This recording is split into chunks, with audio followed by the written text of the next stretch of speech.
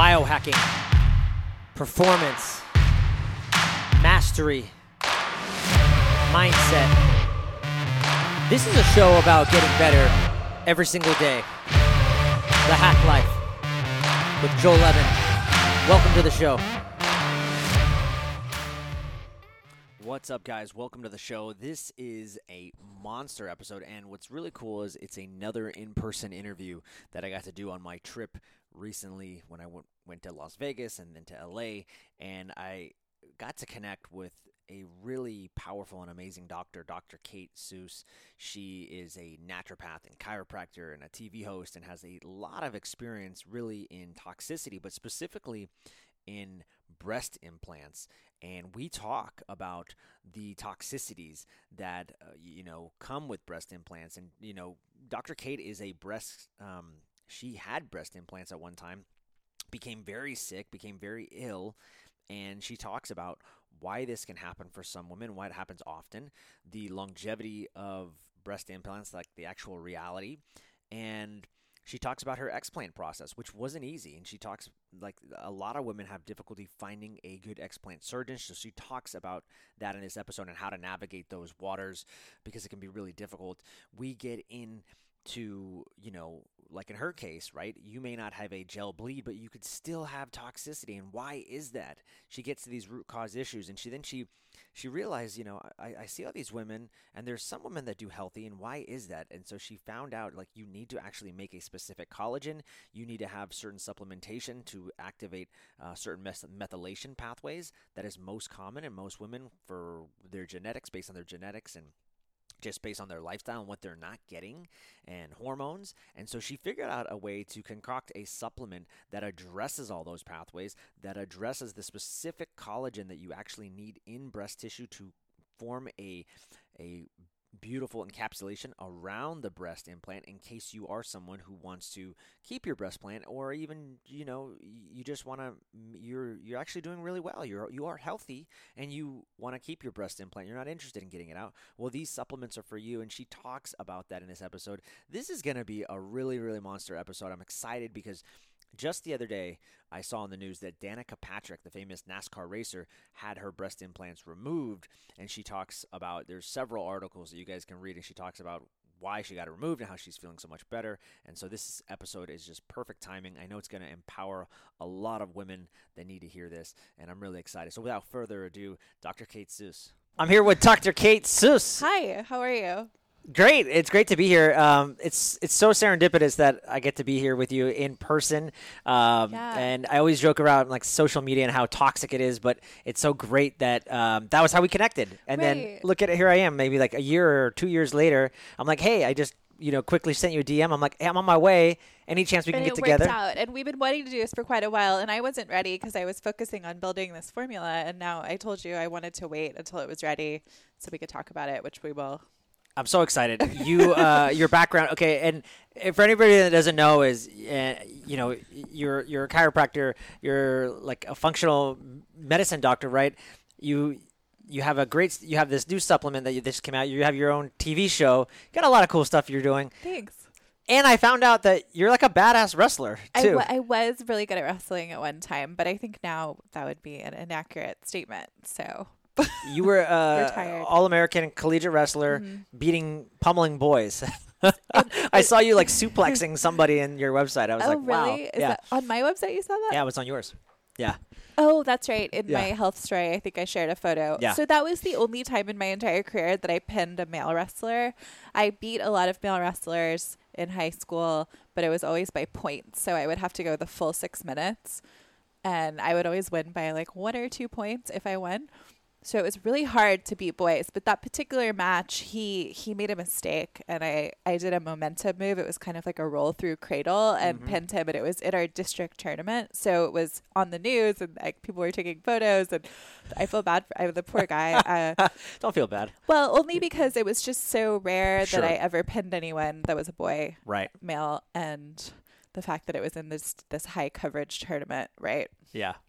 So it was a good time. Yeah, and it was All-American against girls, and against boys, I didn't ever place like in any major tournaments, but I did beat quite a few like in regular tournaments. and dual meets. And then against women, I was a state runner up 2 years in a row in Florida. So second place. Wow. Yeah. That's where you grew up, in Florida. In Florida. Okay. Very neat. Yeah. I wanted to ask you, I'm always really curious, just like your people's story, like how you got here. Here's your story as a badass wrestler, and now you're like a functional medicine doctor. Like, when was the day that you realized, like, you know what, this is what I want to devote my life to, my passion? So it was never obvious. I never thought a health route would be what would happen. I studied fine art, and I have a bachelor's degree in fine art, painting, and public relations minor, and had sort of a journalism background, writing, and then I started working in fashion. It was always these really creative fields. But as I got older, I mean, even just like into like mid-20s to late 20s, I was starting to notice more symptoms, really mild things that drew me into health and natural medicine. And I would say long before I had my health crisis, I was always very interested in natural medicine and learning about quote unquote detoxing. And now that I understand toxicity, I know now I was actually dealing with toxicity symptoms all throughout really my entire life. Oh, wow. But you don't, when you're a child and you have strong genetics and you have a pretty healthy lifestyle, a lot of times these things don't slow you down. So there was never any warning bells that there was a problem going on. But I like to think about, it's just very interesting. Everyone's situation is different, but some people choose to cloud their epigenetic environment with drugs and alcohol or poor lifestyle choices, and they function just fine and think that it's okay. But it's just like, we all have to remember, we all have different baselines. So some people who make those choices, like, we don't know where they could be if they weren't doing that. Like, could they be an Olympic athlete, right? Right. And so for me, I just, genetically, I think, I have some good genes when it comes to athleticism and energy and function, thank God. And then I was able to kind of, even being exposed to mercury through my whole life, I was able to function pretty well. Yeah. So anyways, I was getting into health, and then I had my serious health crisis after getting breast implants, but it took me many years to put that together to realize that the implants coming into my body was what was the assault.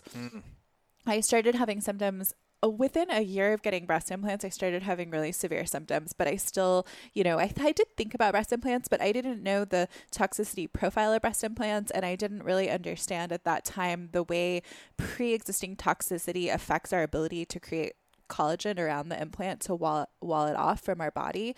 So in my particular case, and in the case of many people who have implant illness, their body doesn't do a great job of making that capsule of scar tissue around the device in the pocket of the chest. So their immune system is able to get into the implant more easily and mobilize microsilicone more easily, like little tiny pieces. So it doesn't really look like a rupture, and it's very hard. You can't really see it on imaging, but when you remove the implant, you can tell by the texture of it, if it's sticky, if it has a gel bleed, and there can be varying degrees of that gel bleed. So in my case, my body started mobilizing that microsilicone pretty much immediately. And then things just started to get worse and worse and worse. And I was not eliminating it. I wasn't detoxing well. I had challenges with detox from my pre-existing toxicity, namely mercury. Now, where was the mercury from? I'm just curious. The mercury came primarily from amalgam fillings that broke. So when a person, a person can have amalgam fillings set in the mouth their whole life, and it will, to some degree, that is impossible to quantify, it will vapor off, like off gas is the term. Yeah. And that off-gassing, it varies based on many factors, like the way it's put in by the original dentist, the way you chew gum or have hot liquids, like all of those factors. Yeah. So people will off-gas to some degree, but if a filling breaks in the mouth, like spontaneously, where the tooth crumbles around it, there's really no denying that a large amount of mercury will get mobilized in that incident. And it's the same thing when an allopathic dentist removes a mercury filling by drilling it out without taking precautions the way holistic dentists do Yeah. to dam that mercury. So in my case, like I had these amalgam fillings my whole life. For sure, they were off-gassing again. It wasn't having a tremendous effect on my health. I do believe I received quite a bit of prenatal mercury from my mother, who also had many amalgams, like a whole mouth of amalgams. And then she breastfed me, which is also a way that mercury is passed. So I started with a high burden. I got my own silver fillings, which were off-gassing, and then I had 2 of them break in my mouth, one a couple years before I got breast implants, and then one the year right before breast implants. And even with all of those things, they still didn't take me down. But what mercury does really well is it does a really good job of blocking your detox pathways and really interrupting your methylation. Mm-hmm. So sometimes the mercury itself will create a lot of symptoms that can be debilitating. And for some people, it just shuts down your pathways enough where you start to collect everything you get exposed to from there on out. So like all of us are getting exposed to metals and chemicals and toxins and pollen and just like, different assaults all the time. And some people's bodies are very good on just on a daily basis, as long as you're drinking water and eating healthy and sleeping, you're able to kind of eliminate it as it comes in so that it doesn't really cloud your epigenetic environment too much. And then in my case, like it was just like a big freeway semi truck just laying over the freeway of my pathways. So then all this microsilicone starts coming into the traffic jam, and I just couldn't do it anymore. And then that was when my symptoms began, like the severe symptoms. And that, so I'm just going on and on. No, I love this. Headphones. Yeah. I can't hear anything. I know. Sorry. So just so you know, I'm missing a cord that would connect it so we could actually hear each other. But okay, it no is problem. I know. Yeah. I feel like I'm talking to myself. Like no, you're good. This is great. So one of the things you mentioned about the microsilica, though, when you were talking about that, silicone, different than silica. But my question is doesn't that happen though? Always. Like, I mean, if you're putting something foreign into the body, isn't it always going to associate this as like a foreign or can women get breast implants and it's safe to do so? Yeah. So you do not always have gel bleed. What happens in a healthy person, when what we want to happen is the body is really smart and it sees that this is a foreign object and it will immediately begin to wall it off. So you start making a really nice capsule of collagen that your body builds, right, from raw materials. Yeah. There is many ways that collagen pathway can get haywire. And one of the primary reasons it happens, well, there's 2 that I can alert you to. One is an example would be a person who has a disease like Ehlers-Danlos, which is a collagen disease. So these are people who have like hypermobility of tissue that's genetic. And like those are people who they don't scar very well. And those are people who are also not going to make a great capsule of collagen around a breast implant. So if you have that disease, like I would never recommend that you put a breast implant or any type of silicone device in your body for that reason. But that's a very rare disease, so it's not common. I did work with one patient who had that though, and it was very interesting putting these things together. So there are ways that chemical toxins can almost create hypermobility by deranging collagen, and that works through the histamine pathway. Hypersecretion of histamine chronically in the presence of toxins or allergens will break down type 4 collagen and will derange your ability to make nice capsule. So again, we're talking about in a wrong situation, but in a right situation, you make a nice capsule of collagen around the implant. And it's not too much and it's not too little, because if it's too much, that's a negative aesthetic outcome in plastic surgery that we call capsular contracture, which is where you get this like hardening and like lifting up of one breast. And some people do that as well. So we want to balance collagen and have like a healthy collagen response. So it's not too much, it's not too little. And if you get that right capsule, the immune system will not be getting in as easily to be pulling off little pieces of silicone. Does that make sense? Yeah. Okay. Yeah. Because I was going to ask is, based on your experience and your knowledge, because I have a friend, and she said, well, there's some research that suggests you don't get the implants removed. In your understanding, based on everything you know, is there a debate? Like if someone says like, Dr. Kayte, should I get my implants out? Would you say without 100% of the time, absolutely? So I used to say that. then I realized that it's this big fight that you get into with people because there's women and people who want these things. They want them, and it doesn't matter what you say, and it doesn't matter how toxic they are. And it doesn't matter what's been going on with their health. You know, It's just like people are very committed to augmenting. Yeah. This is the reason why the pharma companies that manufacture breast implants were able to get them put back on the market after they were removed from the market because of extreme health problems that happened in the 90s. The FDA took them off the market. But they still got put back on the market because these pharmaceutical companies demonstrated a demand. Okay. So I've come to a new place when it comes to augmenting and aesthetics, and I still augment all the time in different ways. And I make healthy choices with regard to toxins, namely because of my chemical journey and the fact that I have to be more careful now. You know, I still am detoxing, but in any event, people want it. So we have to meet them where they are. Yeah. And figure out how to coexist. So should everyone take them out? You know, if you're a woman, if you're having symptoms and it's obvious that there's a relationship there, you know, but there's people who are healthy with implants. And this is why I made the formula I made, because we're going to talk about that. You know, so we could go on. I could go on and on about like the psychology behind the concept. From a health standpoint, though, you would say yes. But you understand, you're compassionate. People are going to make their choices. And so I think it depends, like from a health standpoint, like where the person is in their life. And if they're prepared to have a serious surgery, it's harder to remove implants than it is to put them in. Yeah, so you know better. You have a great story about that. Yeah. So, and especially like if you want to take them out with using en-bloc capsulectomy, which is a more complicated procedure where they don't open the capsule inside the body, which in my opinion is the better way to do the surgery. But it does make the surgery more complicated.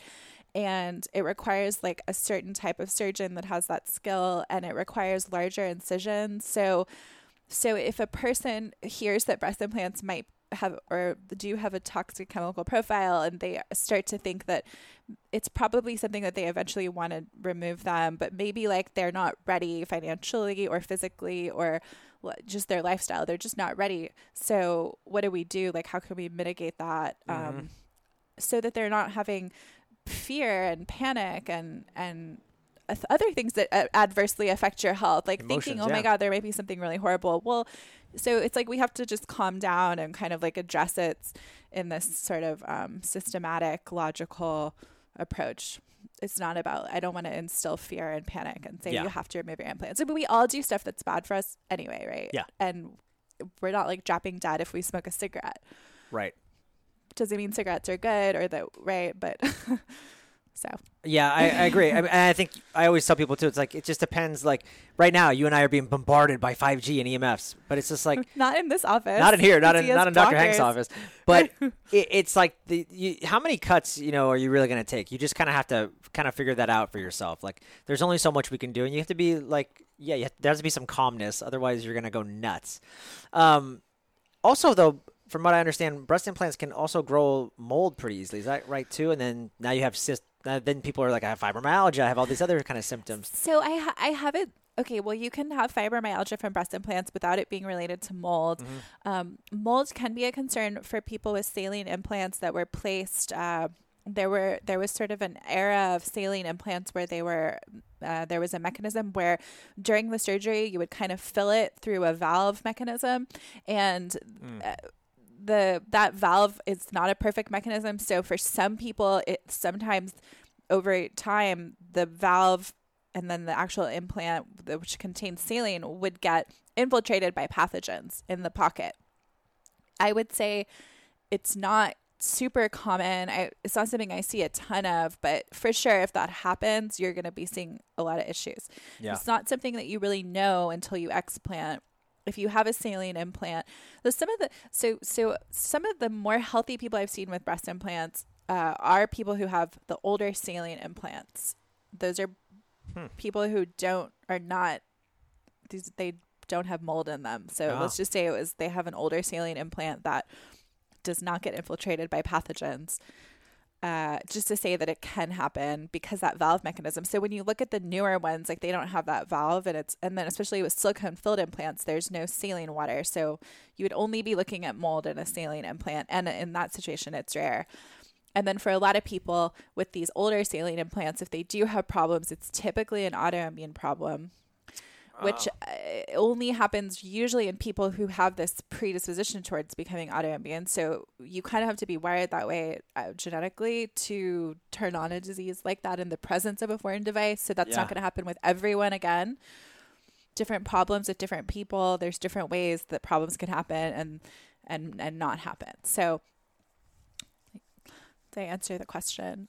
With silicone filled implants, mold is not typically an issue. Okay. It doesn't mean that there can't be a pathogen situation happening in the capsule and around.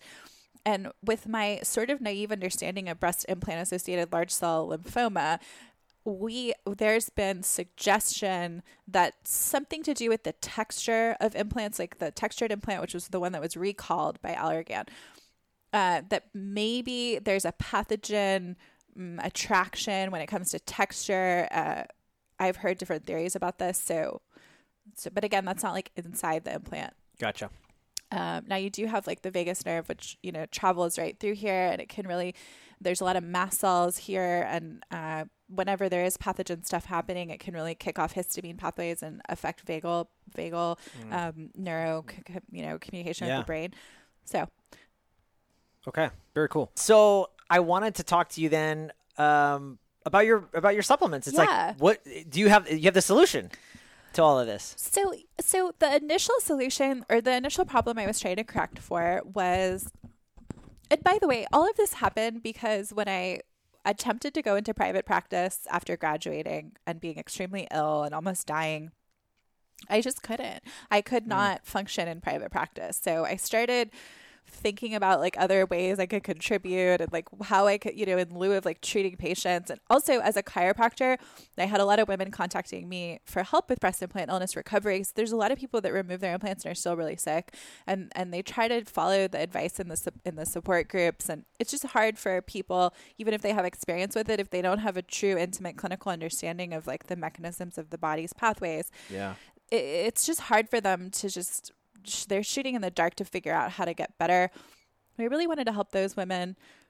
Treating them in private practice is a little complicated because of the scope of my practice and the way our medical system is wired. So it's almost like I'm de-incentivized from, it's also, you can't treat a disease that it's unacknowledged. It's just like very complicated. Yeah. And then if they actually have a disease like an autoimmune condition or something, it's like you're dealing with a co-management situation, and it's complicated. Yeah.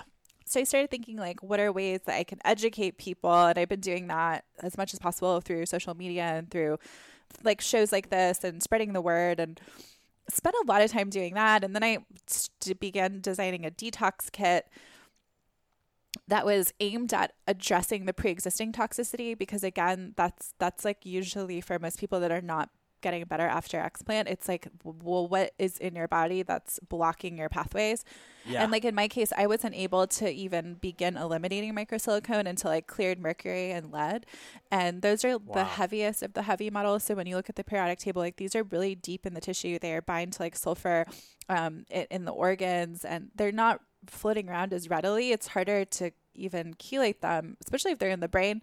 Wow. It becomes complicated. So you have to, anyways, so I started making a detox kit, and then, there's so many great detox things already on the market that we've all used. And then like the truth is that the real chelators are not even available as supplements. Like these are pharmaceutical products, and my favorite is not even FDA approved. It's like in trial now. It's aramide. Aramide. We used to call it OSR, but it's available in other countries, so people still get it and take it here. And I just am like praying like their approval goes through. It's very hard to prove a drug works for chronic mercury when it's hard to test for chronic mercury. It's easy to test for acute mercury, which we don't have prevalently in the United States, acute mercury exposure, but in South America and like gold mining, that's how they were able to pass That's how they were able to have approval in other countries through those studies of acute toxicity and then showing when they take this chelator it works. So anyways, so building a really ethical, great. So I just figured like, okay, so I'm going to make this supplement kit. It's just going to be more supplements that people buy and take. And what does it do? You know, I just don't want to like do that. Yeah. So I started thinking, okay, what if we could figure out, you know, and I was talking to people and everyone like some of my guy friends that are just like entrepreneur bros that are they are not in health. And they're like, well, we want them to keep their implants. Like, how do we keep it? And just like, and I was getting so angry, like hearing these responses, just like, oh, you guys just don't get it. And then I started thinking like, let me get my ego out of this and like my attachment to like what I want. Mm-hmm. Why fight this? Like, why not help? And then I was like, well, that would be impossible because they're so bad. Right. But then just, you know, through what I was exposed to and learning, I just started to finally like figure out, okay, actually like what is it in a healthy person? Why do they really make this capsule and why are they okay? But the truth is there's a lot of people that are really healthy with implants. Okay. And really cool. So it's like figuring out why some people are healthy and why some people aren't, and then what are the factors in the middle, and then trying to work with supplement regulations, which cannot treat or prevent anything. Right. And then trying to avoid talking about a gray area illness, which is you're not allowed to even say the word illness when you're talking in supplement terms. Like that's a flag, right? Mm. So, you know, there's been a learning curve, but it really did it. And the formula, again, it doesn't treat or prevent, it supports your health with it, but we're thinking about ways that collagen might get deranged. My patent is all about collagen in the capsule and how to create nice scar tissue capsule in response to an implant being put in your body. I also supported all of these other things that can go wrong and things I know. I don't even know if I'm allowed to say go wrong. I have to be really like careful how I talk about it. Yeah. In people who have challenges with detox, the most common thing we see are issues with methylation. So of course I put methyl donors, like methylated B vitamins. I included ingredients that help the body remove exogenous estrogens, so chemical estrogens, and those ingredients are things like calcium D-glucarate, which we know, like when your body does a nice job of wrapping up, like when the liver conjugates and wraps up these xenoestrogens for elimination, and then you have enzymes in the gut that will then in an unhealthy dysbiotic gut, then they will unwrap those packaged xenoestrogens and then put them back in the bloodstream. So it just keeps going in a cycle. So things like calcium D-glucarate help to downregulate those enzymes. And in conjunction with vitamin A, they've been studied for their positive effect on breast health and breast cancer prevention. Not that my product it's not about that, but just to say that those ingredients are great for women's breast health. I included the full spectrum of ingredients that modulate the T regulatory system, which is the system which is most responsible for the support of pathways related to autoimmune disease. So when we look at someone who has an autoimmune disease, like we try to say like, well, what in their gut is missing? Like, what are they not absorbing that would support T regulatory cells? And those are things like things that recycle glutathione. Those are fat soluble vitamins A, D, E, and K, things like vitamin C, which recycles glutathione, glutamine, which I was really back and forth on because I didn't want people to react.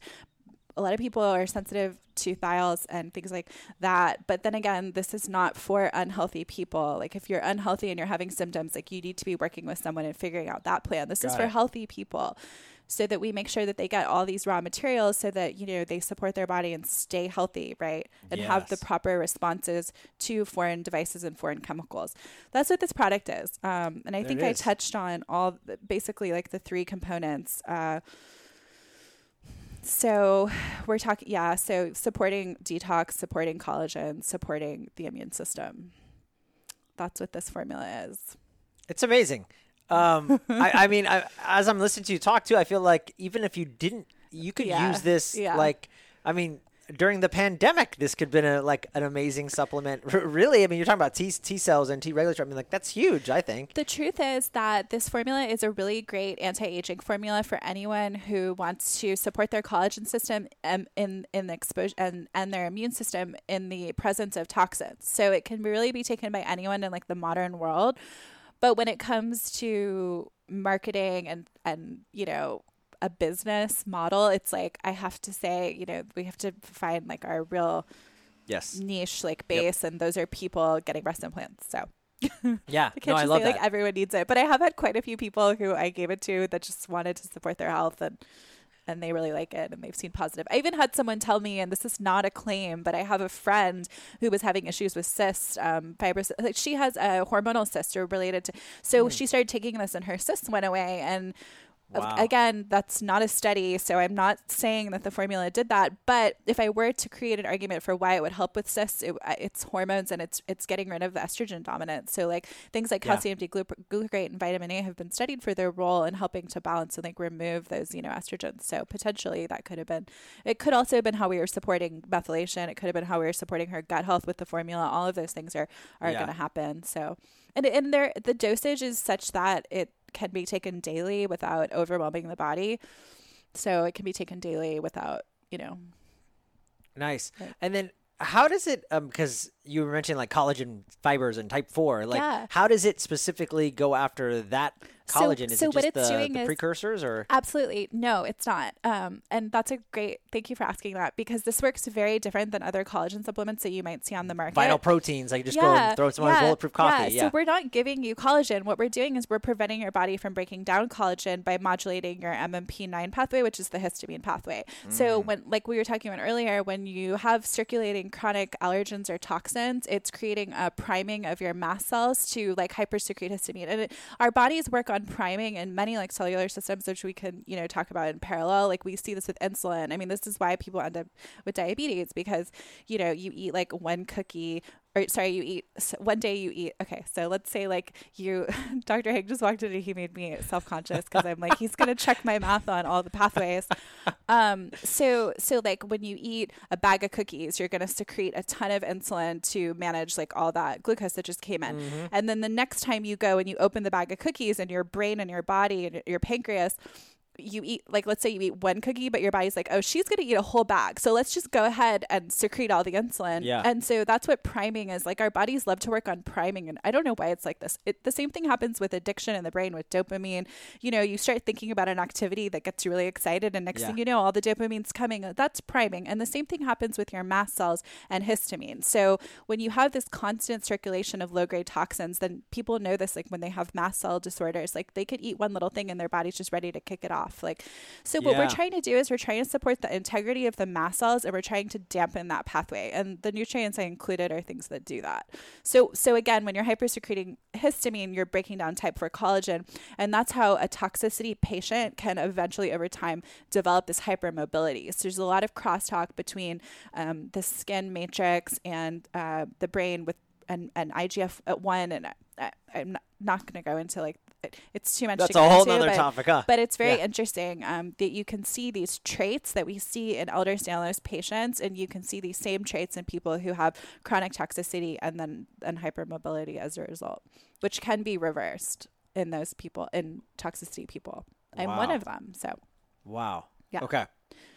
I wanted to ask you actually a question about the explant process. Sure. But before I do that, is there anything else that we should mention about the supplements? Because it's really innovative. Right now, it's still very much in a startup phase. It is for sale. You can go to drkaytes.com with an S, and you can buy the formula.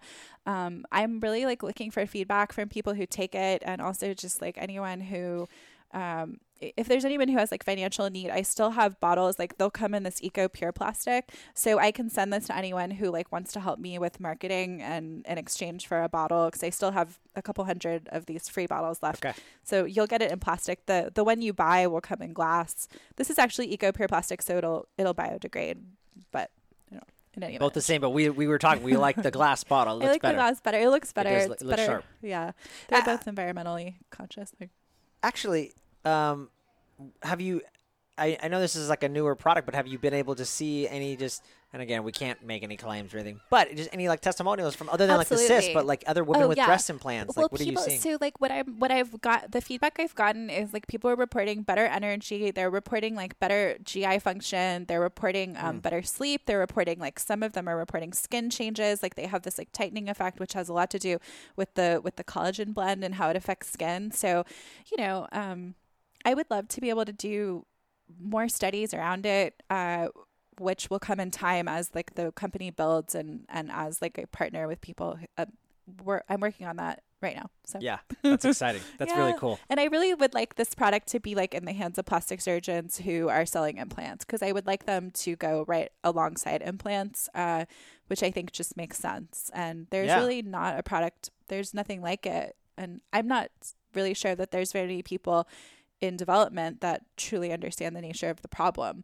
Like having experienced it firsthand and been doing research and development in this area for the last 6 years, I have not run across anyone else doing that. So wow. I'm sure cool. the day will come when someone will be like, hey, look, there's another breast implant formula. And it's going to be like, I'm going to have to deal with those feelings from a business perspective about it, but it's not bad. It's like I want as much help in this space as possible. And it's good to remember that. Hey, how about this though? Why not? And I'm just curious. I'm not a marketer, but why not name it like breast implant formula? I'm sure something totally against it's silicone support formula. Okay. Yeah. Okay. Yeah. Well, the reason I called it Dr. Kayte's is because, well, for one, I had no idea if this endeavor would really bear fruit, and so when I had my angel investment, I was like, this should be at least some, and I'm just telling you like my perspective, like this is just, maybe we shouldn't talk about this. But I wanted to do something that would help like the just grow the mission and and silicone support formula is underneath. It's just smaller. I want to make more products, so that'll come in time. Yeah, that's exciting. But the neat thing is that it says Dr. Kayte's, but you are the brand. Like you've gone through it. Like not many people can say that. And like even just hearing your story of like, I mean,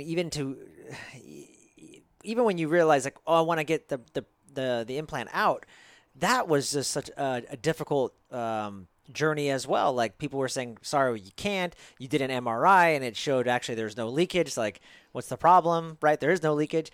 And so I think you flew to Florida to get it removed, and then they said you can't, and then you had to fly back. So it's really a journey. Maybe you could talk about that. Yeah, like my explant, everything that happened around explant was just the most.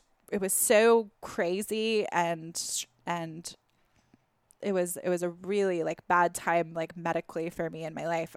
Everything went wrong in my body, but yeah, explant can be challenging. A lot of women, this is what I see, and this happened with me. Like sometimes women, by the time they get to explant, their health is in such crisis that it can become challenging to have a surgeon. Now remember, this is not like a heart surgeon or someone used to dealing with someone with disease, or even really from a malpractice perspective, like supported to do those types of surgeries. So when you're talking about an elective plastic surgery, this is not something that's usually done on really sick people. So usually people who are sick, they're going to be like told, we don't want to operate on you, like by an aesthetic surgeon. So again, these are not surgeons that are set up to do that, right? Mm-hmm. So it gets really complicated in explant because the only people who are super qualified to do an explant are these aesthetic surgeons, right? So I see a lot of these women getting turned away by plastic surgeons. And of course, there's a subset of mastectomy, cancer specialist surgeons who some of them are doing explant and en bloc. But again, they're not used to working with as much with breast implants. It's just really complicated to find like the right expert. So a lot of these women, sometimes they're turned away by plastic surgeons when they need to explant. And in my case, I had something kind of like that happen where by the time I got to the surgeon I had initially chosen, I had gone through this horrible event of like what we thought was trigeminal neuralgia, and I had lost like maybe like 10 or 15 pounds. So I had like no fat. And then there was a very, very tiny, paper thin scar tissue capsule. And so the surgeon was super concerned about, one, not being able to do en blocs, also like perforating like another part of my body. The outer part is there's no fat really to buffer. So, ended up doing the surgery with Dr. Jay Chung, who's probably like the most famous explant surgeon. And I didn't want to see him because he was more expensive, and I was a student, and I was really trying to go like the budget route, and it just ended up being like something I had to prioritize. And he did a perfect en bloc capsulectomy in 50 minutes that I was under. Wow. So, and he told me prior probably won't be able to do en bloc because of the situation. So manage your expectation, but he still did it. So he's like, so if you're a complicated case, like go to someone like him. You know, there's a handful of people that are like him in the scene, but he's a microsurgeon and he's just so experienced. So if you were like, you know, talking to surgeons about it and they say, oh yeah, I can do that, just try to like get some photos of previous surgeries. And most of them are being really transparent and they're sharing all of their en bloc success photos. Mm-hmm. And you can find out very easily. And I remember the surgeon in Miami that I was initially going to see, like he had said he would, and he was scrolling, trying to find a photo for me. I just couldn't find one to show me. And he finally found one. It was like, oh, here, this is when I did. And like Dr. Chung, it's like his Instagram is hundreds of just. Okay, so on that note about the explant, I'm curious for women out there that are interested in doing this, and you gave some good recommendations, but like, is there a website or is there something that they can do, or would you just recommend, like, if this is something they're serious about, like, go here and then start your journey, or go to Dr. Kayte's website?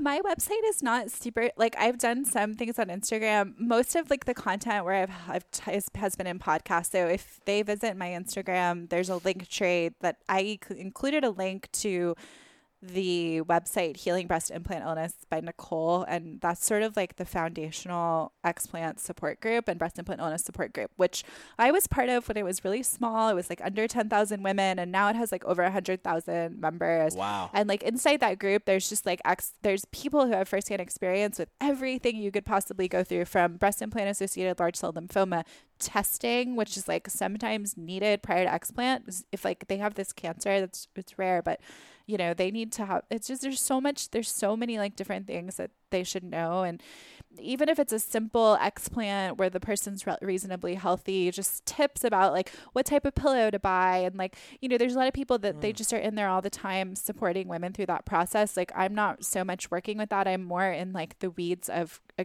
chronic toxicity and how to support that on a cellular level. Yeah. It's not that I'm not interested in helping people with explant. I am, but there's just so many like caring women and wonderful people in that group that they can really like lean on for that emotional support, which can be so helpful. Yeah. Yeah. And also like finding surgeons, finding the lists of surgeons that people have gone to that were good and stuff like that. So I think that is super helpful. Yeah, that's nice. Okay, thank you. Yeah. And I'm only asking this, I have a friend who has implants and wanted me to ask you this. Okay. Is there like a true lifespan of implants that you say? Do we know? I don't know. Yeah, I don't know. I think the lifespan concept is a little bit BS. But they will say 10 years is the official answer. That's not that long. 10 years goes by like that, you know, before you gotta get I don't really think that they know, because it's like everybody's body performs differently. So we can guess what happens in the body. The truth is there have not been long-term studies. So when Allergan and Mentor first applied for approval in 2005 or 6, I think it happened in 2006. So they must have began their studies prior. They had 2 or 3 year studies, and they promised the FDA they would finish them, and they were supposed to be 10-year studies. The FDA gave them a design that they wanted them to follow, because, you know, they were trying to do it right the second time around after the horrific problems of the 90s, the 80s and 90s.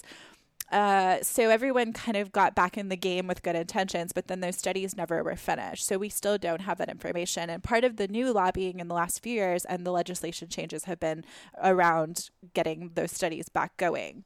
So as far as I know, they're now finishing them, or they're supposed to be finishing them. So we have to just hope that they do, and that we get more information about lifespan. But, 10 years, and like looking at, you know, regular MRIs every couple years, you know, and being careful with mammograms. And I would avoid IV contrast if at all costs, if possible. So it's not necessary to have contrast. And I know that that's like a personal decision between the doctor and the patient, but I personally have seen gadolinium contrast, like remaining in the body longer than it's supposed to with these breast implant illness women. Again, they're challenged with eliminating. So Yeah. And we know this about gadolinium. Like if you have any kidney clearance problems, you're not allowed to get gadolinium contrast. It's contraindicated. But, you know, getting these MRIs can really tell you if there's a bad rupture.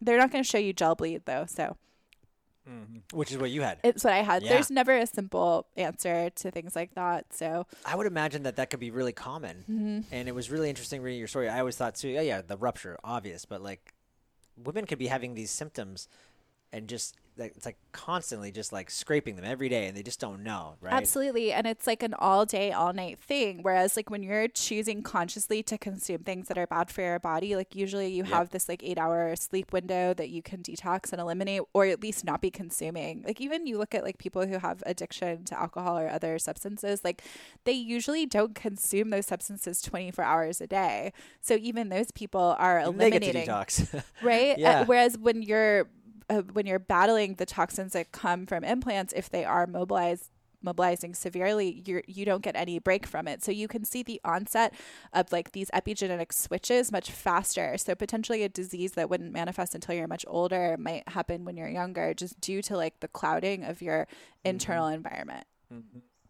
Are there any symptoms that you see typically for just the majority of women that's like very common and like, it's probably has to do with like this would tip me off to say that you're not doing this isn't healthy for you, because we were talking about in the beginning, like for some women they do great, for some others they don't. I would say things like joint and muscle and body pain in the absence of like a diagnosable autoimmune condition against the joints. Like even though if you do have that autoimmune condition like rheumatoid arthritis or lupus or scleroderma, any other connective tissue ailment, and you have breast implants, like there's a very clear relationship there, like that we've seen time and time again. But if you have that body pain and joint pain and fatigue and brain fog, which kind of like seem to go to collectively in this fibromyalgia umbrella diagnosis, and fibromyalgia is like a we don't know diagnosis. Yeah. So if you have that type of thing going on and you have breast implants, like I would be thinking really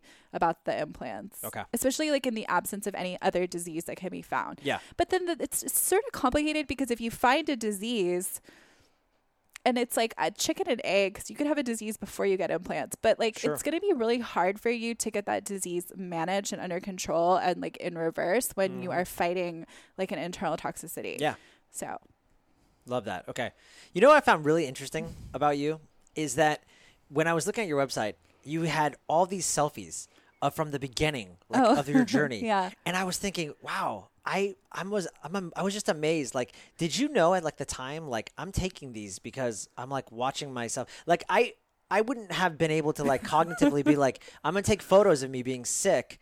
And like, but like, I almost like wonder, like, did you know, like, I'm going to heal myself one day, but you had so many, and it's actually really helpful because if I'm someone that is, wanting to learn more about, honestly, like what you have here, your product, and just where you've gone, and like to see your journey from, this lack of vital force to this vibrancy, like it's actually really helpful. Yeah. But I mean, I know in for myself, there's no way I would have been like, I'm going to take some selfies of myself. Like, I feel like crap. And like, I thought that was interesting. Some of the photos that you saw were just photos, not selfies. So it was like things that were around. I remember specifically taking photos of myself when I was having my like quote unquote trigeminal neuralgia crisis. Yeah. Because we did not know why it was happening. And all of my colleagues were like I was in a state of crisis, and they were like, send me a photo of your face. Like they were looking for asymmetries, and we were trying to figure out what was going on. And it ended up being a tooth, like a root canal that had abscessed insidiously. And it abscessed. The particular tooth was right next to the trigeminal nerve branch, where it loops under this foramen right here. So we had explored a dental connection, and the dentist had cleared me and said that it wasn't my tooth, which, that ended up, we circled back on that. But 35 days later, after like extreme tormenting 24-hour day, like extreme shock, like pain from the trigeminal nerve getting lit off from the peripheral tooth, but But yeah, those ones that you probably saw, you were like, and I remember I took a selfie before I explanted. This is a big thing in the community that the women like to take their selfie and then they take one immediately after surgery, and you see this clarity in the eyes, and you see this like sort of lifting of even the complexion. But it tends to be like a honeymoon window, and then usually it's followed by a period of detox. So and then the same thing happens in amalgam removal, where when you do like a healthy, good amalgam removal, they have this honeymoon period of energy, and then usually the symptoms return as now the body feels like it can begin eliminating what's stored. So I don't know if that answered your question. No, that was like, great. It could just be like somatic narcissism at its finest, but this is the culture. That's definitely not what I meant. And I think maybe if you thought the word selfie, but I just meant it was actually really helpful. And I was so I was really like, I'm like, man, that is amazing. That I always think like things happen for a reason. And I'm very believer of like just source energy and just like that connection, vibration. And so anyways, when I saw it, I was like, wow, like that's amazing that she documented this, because it's so helpful to see who you were then and like who you are now. And like, it gives really hope a lot to women. And I thought it was really cool, but I just thought, man, like I know for me, even if I thought like one day I'm going to beat this and like I'm going to show people like this is how I was, right? I don't think I would have cognitively been able to do it. So I just thought it was great, and I'm glad you did. So. Oh, well, yeah. Well, I think I had to like hunt for a lot of that when I was putting together that story. It wasn't like it just was like it wasn't just like perfectly in your iPhone, right? No. But yeah, as I guess I came from like a fashion and photography background and was sort of like in the habit of documenting. So that's great. Yeah. I wanted to do some lightning round questions with you. Oh, okay, great. But before I do, is there anything else that you wish I had asked you? No, I think you're a great question. Thank you. Really great. Like I've never been asked a lot of these questions, so it's kind of cool. Thank you. Yeah. Okay, cool. Well, I'm curious if the old you could see the new you, what would the new you say? If the old me could see the new me, is that what you said? Yeah. What would the new you say to your old self? What would I say to my old self? Yeah. Okay, because that's I know it's a tricky question. I always have to rephrase it. I know. So I've answered this so many times, but each time I give a different answer because there's so much you could say, right? For sure. And of course, like we're not trying to live with regret. One of the ways I answered in the past, I said, there was super dark windows of time, and I wish I had been able to tell myself like, you're going to get through it. Cause like there's a lot of despair when you're really in the thick of things and you don't see the light and you don't know what's coming. So it's so important to like not lose faith and like trust life and just like, this is something like it would be helpful to tell myself today. Like we're always there, right? We're always like what keeps you going, so that's always good. I'm just trying to think if there's anything new I can come up with that I would tell myself now at this point today. It's just like maybe to relax a little bit, like just I can relate to that. Just like there's no huge rush, like nothing is as serious as you think in the moment. Like time heals, like time moves forward. So those are the lessons, right? I love that. What are some choices that you think you made that you think made you who you are today? Well, all of them, obviously. Yeah, you're here. We're all like a consequence of all the choices that we make. That's all we are, right? It's a consequence. Is there one though that just stands out to you? Maybe it was even just childhood or just your determination to like push forward or just to not give up or just anything. I had this really interesting experience earlier with Dr. Scott, who was here, who's a network chiropractor, and he does a lot of like intuitive energy work. And something that he brought to my attention today, which was just so powerful, was he was telling me like, look, like half the people I see draw from their past experiences to push them forward, and the other half draw from like the future and what could be and like the promise of like the future. Yeah. Then he was like, you're one of those people. And now I'm like thinking about it and trying to absorb it. And it's true. It's like when you need power in the moment, what do you draw from that gives you strength? And you can draw from the past and like what you've accomplished, which I don't do. But like, I guess, and it's true, like drawing from like the optimism of what you want to be and what you want to build. And I think that's like something I could thread through my whole life. It's always been that way. And part of it is just that I have like a natural excitement about the unknown and adventure. And so I think that has been like the driving factor in all of the things I've done. So like things that scare me are the things I'm most attracted to. Wow. unless it's like emotional fears, and then that's like a whole other like I need to get a therapy for that. But when it comes to just like regular experiences, if it's scary, I usually like want to like uncover it and do it. So yeah, wow, that's great. I'm curious, you're such a force in the wellness world with everything you're doing. Thank you. I don't know if that's true, but I thank you. I appreciate it. I think so. Thank you. That's really sweet. Thank you. I'm just curious, like who inspires you? Who do you follow? There's some great people in this office. I'll tell you that, Dr. Hank has been like a huge like mentor. Also Dr. Pompa, like I would not be here today if it wasn't for him. He completely changed my life. He's the one who taught me about mercury toxicity. I didn't even know I had it until I met him. And so he's like, I don't even understand like what our relationship is, because he's sometimes feels like he's just this, and he's probably does this for so many people. He's just so like phenomenal. I love that. I'm thinking about who else. There's so many people. No, that's fine. Like, one. I mean, so I had really great teachers in school. Like there were some really, really great people. Dr. Brandon Lindell was the person who I learned about fibromyalgia and silent ruptures and breast implants from, which I don't even think he just said it really quick in an immunology seminar. I don't think he even understands. Like I tried to tell him after the fact, and he just was like, okay, cool.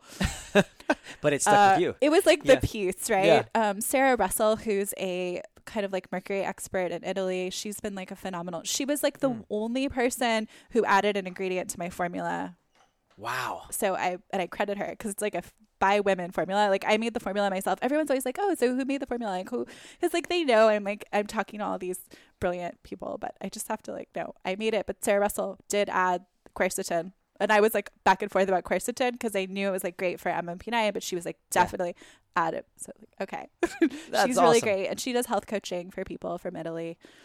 Dr. Boyd Haley, who's the person who invented aramide, which is the drug that's in, and of course, Dr. Jack Miller, who introduced me to the work of Dr. Boyd Haley, and his mentor, Dr. Lee Cowden, are people whose work, like, I wouldn't know anything I know if it wasn't for them. So, wow. Yeah. Very cool. Yeah. Dr. Shane Morris, who owns the lab that tests my formula, like, phenomenal, like, person. Like, I just love everything he does. So yeah, so cool.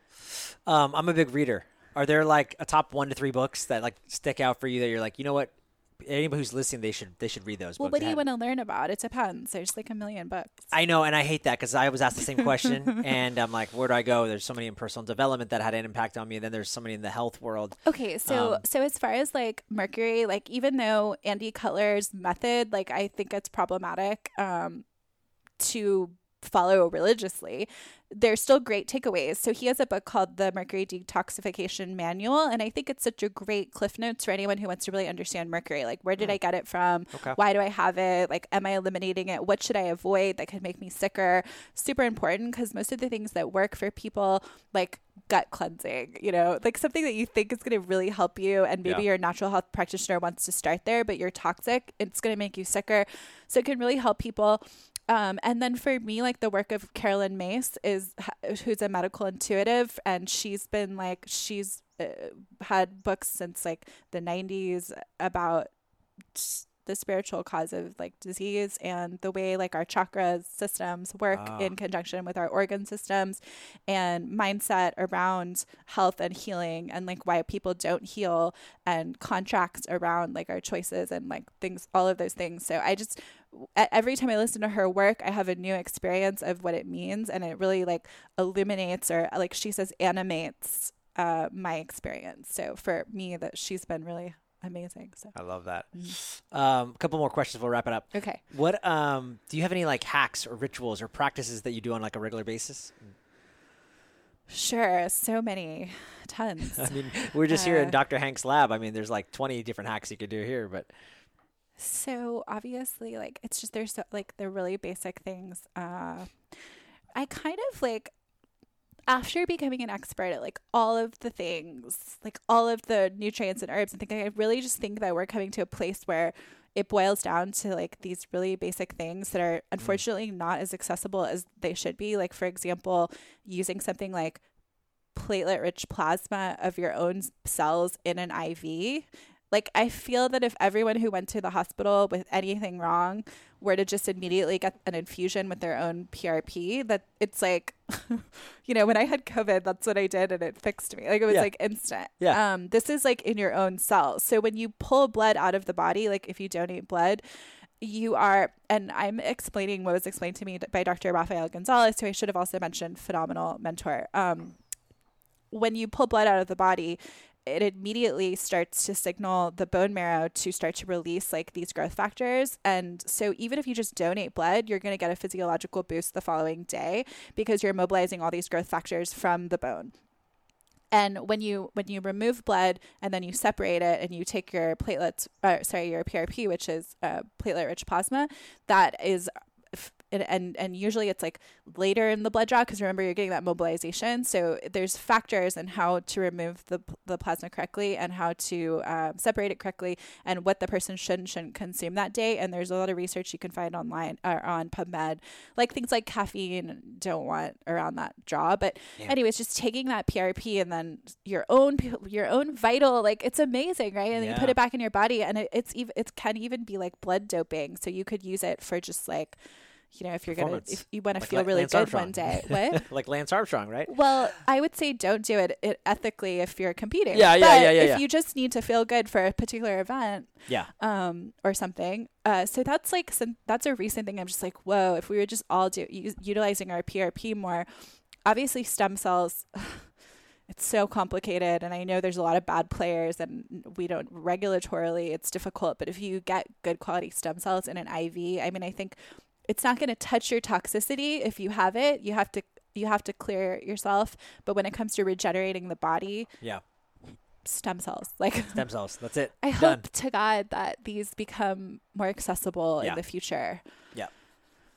So it's like these simple things, and then you could do these simple things and then not spend years and years and years like tinkering downstream with pathways and trying to get the right little like enzymes to convert. But it's sunshine, okay, like nature, all, I'm not gonna like go over basics. I was just trying to think about some things. There's some really high end stuff that is, and I love that because you are a biohacker. You got all you're in here doing all cool stuff, but at the simplest level, like someone who's like geeked out on these I think you reach this point where you're like, you're such an expert, like you said.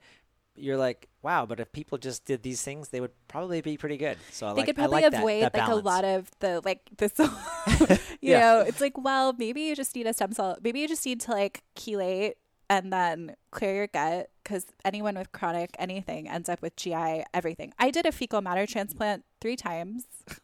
Wow. It was needed, like I was dysbiotic from all so that was huge. But wow, if you just clean the gut or clear the toxicity, clean the gut, and then regenerate with the right things. Yeah. That's like 1, 2, 3, right? Yep. Love that. It took me like years to figure that out, though. Many years. So. Thank God, though, because that was your journey, and now you get to help others do it faster. Hopefully. I hope. Hopefully, yeah. Obviously, thank you so much for being on the show. And so, last but not least, where can people find you and everything that you're doing, all the exciting projects that you're working on? So the website for my formula is drkaytes.com, drkaytes.com. Or they can just search probably for silicone support formula and they'll probably find it. Or Instagram at Dr. Kayte. And there's, you can find all the other stuff like in the link tree. Yeah. Awesome. Dr. Kayte Susse, thank you so much for being on the show. Thank you so much. Like, I feel really like filled up by this conversation, and you made me feel like really good. Thank you. I appreciate everything you're doing. Honored. Thank you. Okay. All right. That's it for today, folks. I hope you enjoyed this episode of The Hack Life. And if you did, please share this episode on social media and then tag me at Joel Evan Coaching. And don't forget to subscribe to the show on iTunes and give us a 5-star rating so that you don't miss any other great episodes. We can only spread our message when you share this knowledge with others that need it. Thanks a ton, guys, for the support.